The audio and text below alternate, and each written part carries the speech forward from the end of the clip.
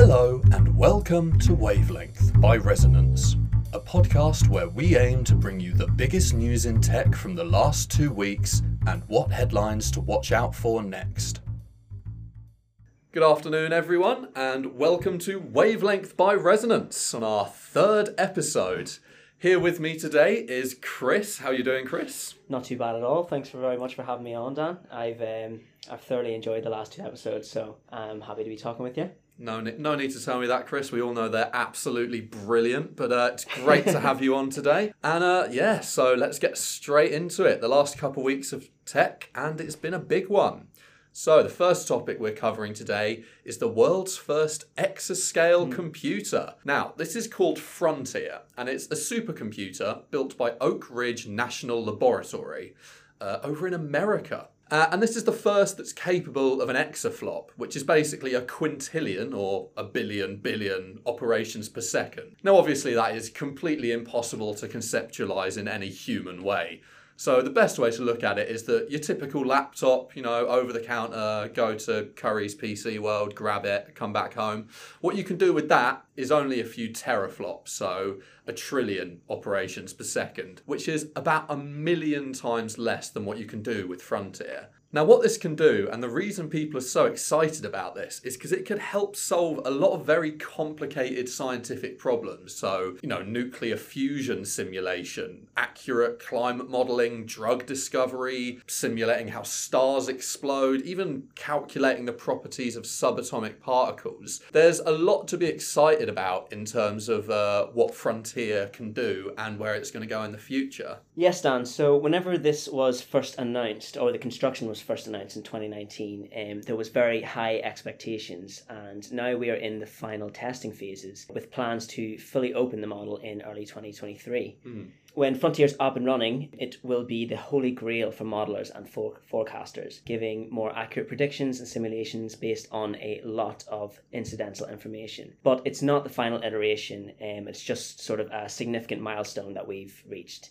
So Frontier actually ranked top of the newly released top 500 list of the world's fastest supercomputers, meaning it has overtaken the previous leader, which was the Fugaku machine, which was built in Japan. But it absolutely blows it out of the water. In fact, Frontier is faster than the next 7 supercomputers on the list combined, which is absolutely exceptional. That is insane, to be honest. That is absolutely ridiculous. It's got to the point now with these supercomputers that it is just impossible to even imagine what these things can do. But I'm interested, Dan, what your predictions are and how you think this will play out over the coming month. Well, of course. Now, it's important to mention that the exaflop thing is the headline here. It's the big milestone. Yeah. It's the 1 and then 1 million zeros that I can't even count, as we said. Absolutely. But what this means is that Frontier hasn't actually reached its final form, where it was clocked over an exaflop, but I think it reached up to 1.3 or 1.6, and so over the coming months and years, as the software's optimized and they sort of get to grips with it, find the best use cases, it could reach that theoretical peak of 2 exaflops. So watch out for announcements on new Frontiers being broken as Frontier develops its capabilities and improves its maximum processing power. Absolutely. I think, in the past, whenever supercomputing milestones have been met, it has been followed with a lot of advancements by similar machines with similar capabilities. Yeah. It's a very collaborative field, which is incredibly exciting because once that milestone is reached, then it means there is so much potential for other developers to follow closely behind. So it's quite an interesting field to be in at the minute. Yeah, definitely. There's going to be a lot of piggybacking as companies. I mean, not only piggybacking in terms of one company creates a great supercomputer, but then immediately it might get taken over by another one, but also in terms of the news cycle where these labs, this is their opportunity to get in front of the press. Now supercomputers are right back in the national conversation. On that topic, there's a couple of new leads that have been bubbling around the press recently. The first is that there's rumours that China's developing or might already have faster supercomputers than Frontier, but the key thing is that they wouldn't have submitted them to the top 500, which is obviously what has Frontier as number 1. And also Meta, dearly beloved of us all, the renamed Facebook, Meta is developing the AI Research Supercluster, which will allegedly be the fastest supercomputer in the world when it's fully built by about mid-2022. while this is according to them, so perhaps, take it with a grain of salt, it will power the metaverse. So this is really a key foundational aspect of their strategy moving forward. So keep an eye on that one. Absolutely. And I think the possibility of the scientific breakthroughs with this kind of technology is absolutely exceptional. But I also wonder how these companies are going to balance the other side, which is the downsides of these machines. Things like energy costs, the skills that are required to maintain them. There are some significant problems that can come with these machines just due to their absolutely massive size. Yeah, that's a great point in terms of, now you've made the supercomputer, how do you keep it running? Now, the next topic we're moving on to is one that I was very miffed to find out was announced almost immediately after the last episode. And that's that Broadcom announced that they're launching a bid to buy VMware. Broadcom, obviously a huge semiconductor manufacturer, or a chip maker, as we like to call them, launched a $69.1 billion takeover of VMware. It's more than Twitter. That's a lot of money. That is more than a lot of money, you might even say. This was a hugely complex transaction. They had 8 banks, 4 law firms, all listed as advisors. So obviously this is something that Broadcom are going into perhaps a bit more well-advised than Elon Musk was in his Twitter bid, as we are finding from recent news about him trying to back out of it, as we predicted. He's only spending 5% of his time on it, though, apparently. So, no, of course, a very busy man. Absolutely. Now, VMware, the cloud computing and virtualization company, are going to be a big acquisition for Broadcom. Broadcom are paying a significant premium to buy them. Now, this isn't a gamble, but it's definitely a significant investment, and there's a lot that's going to be riding on it moving forward. The leaders of the two companies have already held an integration planning meeting, as of news that came out Monday. Broadcom, Chris, they'll want to hit the ground running, won't they? But when companies of this size join together, there's inevitably some kind of friction. So the offer included a Go Shop provision, which enables VMware to actually solicit competing offers for 40 days. So it's not yet a done deal. Major cloud vendors such as Microsoft, Alphabet, Oracle were all touted in the press as possible rivals. So definitely watch out for this acquisition possibly being swooped in on or the price being raised by competition. So Broadcom said that the two companies shared an engineering-first, innovation-centric culture, which will enable a seamless transition, which is some very nice PR speak, Dan. But we all know with acquisitions of this size, often it is a little bit more complex underneath the surface. A bit like a swan, there's a lot of very nice PR speak, but underneath things are a bit more frantic. According to Forrester Research, after Broadcom purchased CA Technologies in 2018, as well as Symantec in 2019, customers of the two companies saw massive price hikes, worsening support and stalled development. So it'll definitely be interesting to see how this merger goes and if it is indeed smooth sailing like they say it is. Well, exactly. Yeah, that's the dichotomy here is how are Broadcom going to treat VMware once they have them? It's a courtship. Maybe once you have them, you don't treat them as nicely.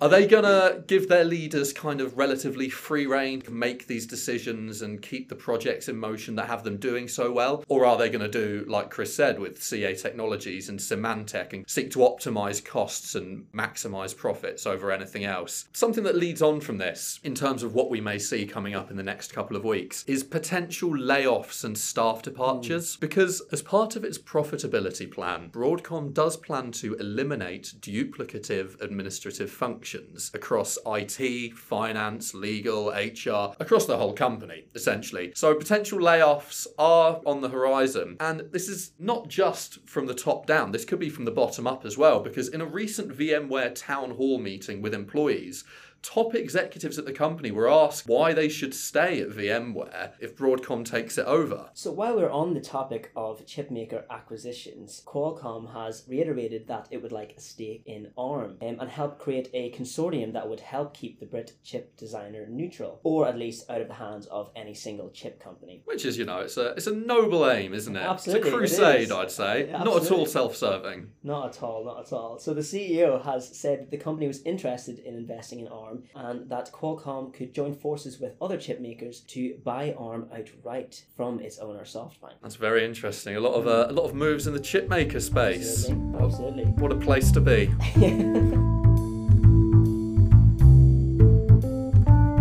Now, the next topic, big deal, big news. Absolutely. All the time. The EU are going to force Apple to accept USB-C charging on the iPhone. Quite like this story, Dan, I can't lie. A topic of interest to everybody, because this EU deal will essentially force iPhones to use a USB-C charger by 2024 as a legal requirement.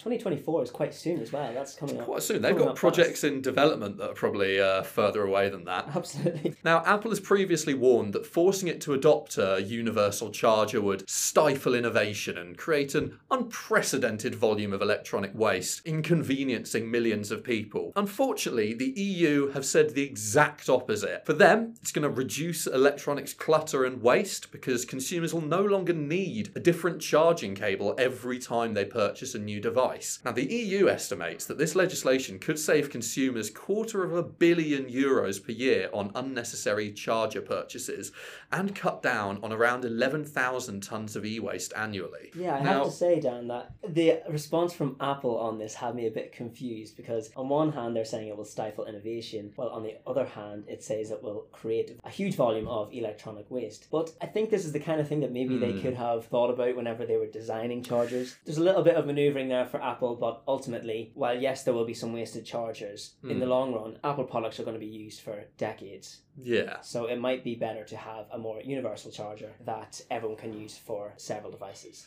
Well, exactly. And this is the thing. Apple's the biggest manufacturer to even use a custom charging port that's exclusive to some of its products. And they've had USB-C ports on some of their other products, like the MacBook in 2015, the iPad Pro in late 2018, even other iPads in 2020. I didn't know that. So, yeah, it's interesting how some things they're willing to let it go, but for the iPhone, they're really trying to hold on. But worth bearing in mind, the legislation still needs to be approved by the EU Parliament and Council later this year. This does appear to be a formality, as the move does have a lot of support. So watch out for the official legislative confirmation later this year. And another thing, Chris, it's interesting that this news breaks right in the middle of WWDC 2022, where Apple are unveiling a lot of new things, you know, iOS 16 and all of that. They've definitely cramped their style a little bit there, I have to say. They'll be getting asked a lot of questions about it. Oh, absolutely. So far, they're declining to comment, but keep an eye on the news and see if any comments slip out of the Apple executives that are up there. And obviously, let's see how future product launches, because we all know they're not going to turn this around in 2 days. It's interesting to see how, because Apple are one of the people who are looking at wireless charging. So it's worth looking out for headlines to see if we're even going to skip from Lightning to USB-C to wireless, or if Apple are going to make the leap and just go straight to wireless from Lightning. Yeah, that is interesting actually, because Apple does tend to try and be unique in their products and in every aspect of their products, whether even down to the charger. So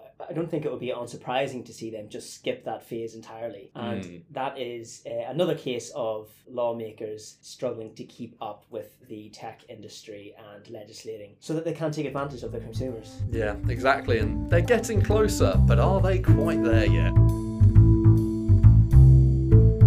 Now, on to the next topic. We have a couple of updates on UK/US privacy laws. Now, this comes after the news that US lawmakers have unveiled a bipartisan American Data Privacy and Protection Act. Now, there was a sort of draft bill circulating on this topic, and it seems that a day later, on June the 3rd, this group of lawmakers kind of decided, well, let's show the public what they've got. So they published a discussion draft. Now, the key things about this act is it includes provisions for enhanced children's protections, limited on targeted ads, preemption over facets of state laws in the US, which was a big point of contention in getting this deal over the line there, and a limited private right of action. So in conjunction with that, the UK has actually announced its own data reform bill on the 10th of May. It was announced during the Queen's speech, and it's aiming at actually loosening data protection and privacy rules that are contained within the UK version of GDPR, all of our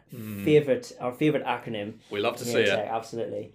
Which was implemented in 2018. So in the background notes published alongside the Queen's speech, the government claims that GDPR and the Data Protection Act are highly complex and prescriptive pieces of legislation which encourage excessive paperwork and create unnecessary burdens on businesses. Now that's interesting because What we're seeing here is the UK government trying to kind of toe this line between cutting down their own compliance burden versus actually trying to keep the important parts of these data privacy laws that we already have. Now, of course, the UK bill came out about a month ago, so we are seeing how UK legislation is beginning to prompt movement on acts sort of across the world. Absolutely. Really. Yeah, I find it interesting how, since sort of Brexit and events on a geopolitical scale, how the UK is starting to sort of carve out its own space whenever it comes to tech legislation. You know, maybe a slight departure from the EU whenever they are trying to ramp up their data privacy laws. We see that the UK is starting to cut back a little bit, and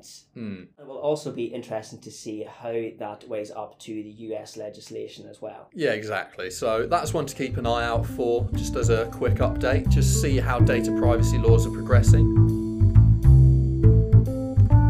Now, the final topic we have today, Taser-maker Axon, obviously formerly known as Taser, have abandoned their plans to build a stun gun equipped drone intended for deployment in schools after quite a lot of resignations from its internal ethics board. And by quite a lot, I mean about 3/4. 9 of the existing 12 members left after this. Now, this is obviously an incredibly touchy subject, given that this is, of course, an initiative that the CEO, Rick Smith, did push in the aftermath of the sad school shooting last month in Texas. But it's important to remember that this is something that has been in the works, at least with Mr. Smith, for a very long time, and this is just him sort of taking the opportunity to promote it. He's been pushing this controversial scheme since at least 2019, where he outlined it in his book, The End of Killing. I have to say, Dan, that even though the story comes in very tragic circumstances, whenever I first read it, I thought it was an Onion headline, because the thought of having tasers in schools, just actually to give a rundown of the actual technology. Essentially, the plan is to install drones in school ceilings, encased in a module similar to a smoke detector. So essentially they can be dispatched and remotely operated by a trained drone pilot in the event that a teacher at the school activates a panic button in a situation such as a school shooting. Now, in terms of what we're looking out for going forward, we need to look at more departures from Axon, see if they're going to make any PR moves to kind of spin this debacle a little bit, and see if any spokespeople are going to comment from a tech ethics front about tone-deaf initiatives like this one. Thank you for joining us today, Chris. No problem at all, Dan. It's been a pleasure. Been a pleasure having you on. Now, keep an eye on the headlines, and we'll see you in the next fortnight. Goodbye. Bye. That was Wavelength by Resonance. Thank you for tuning in, and please join us next time.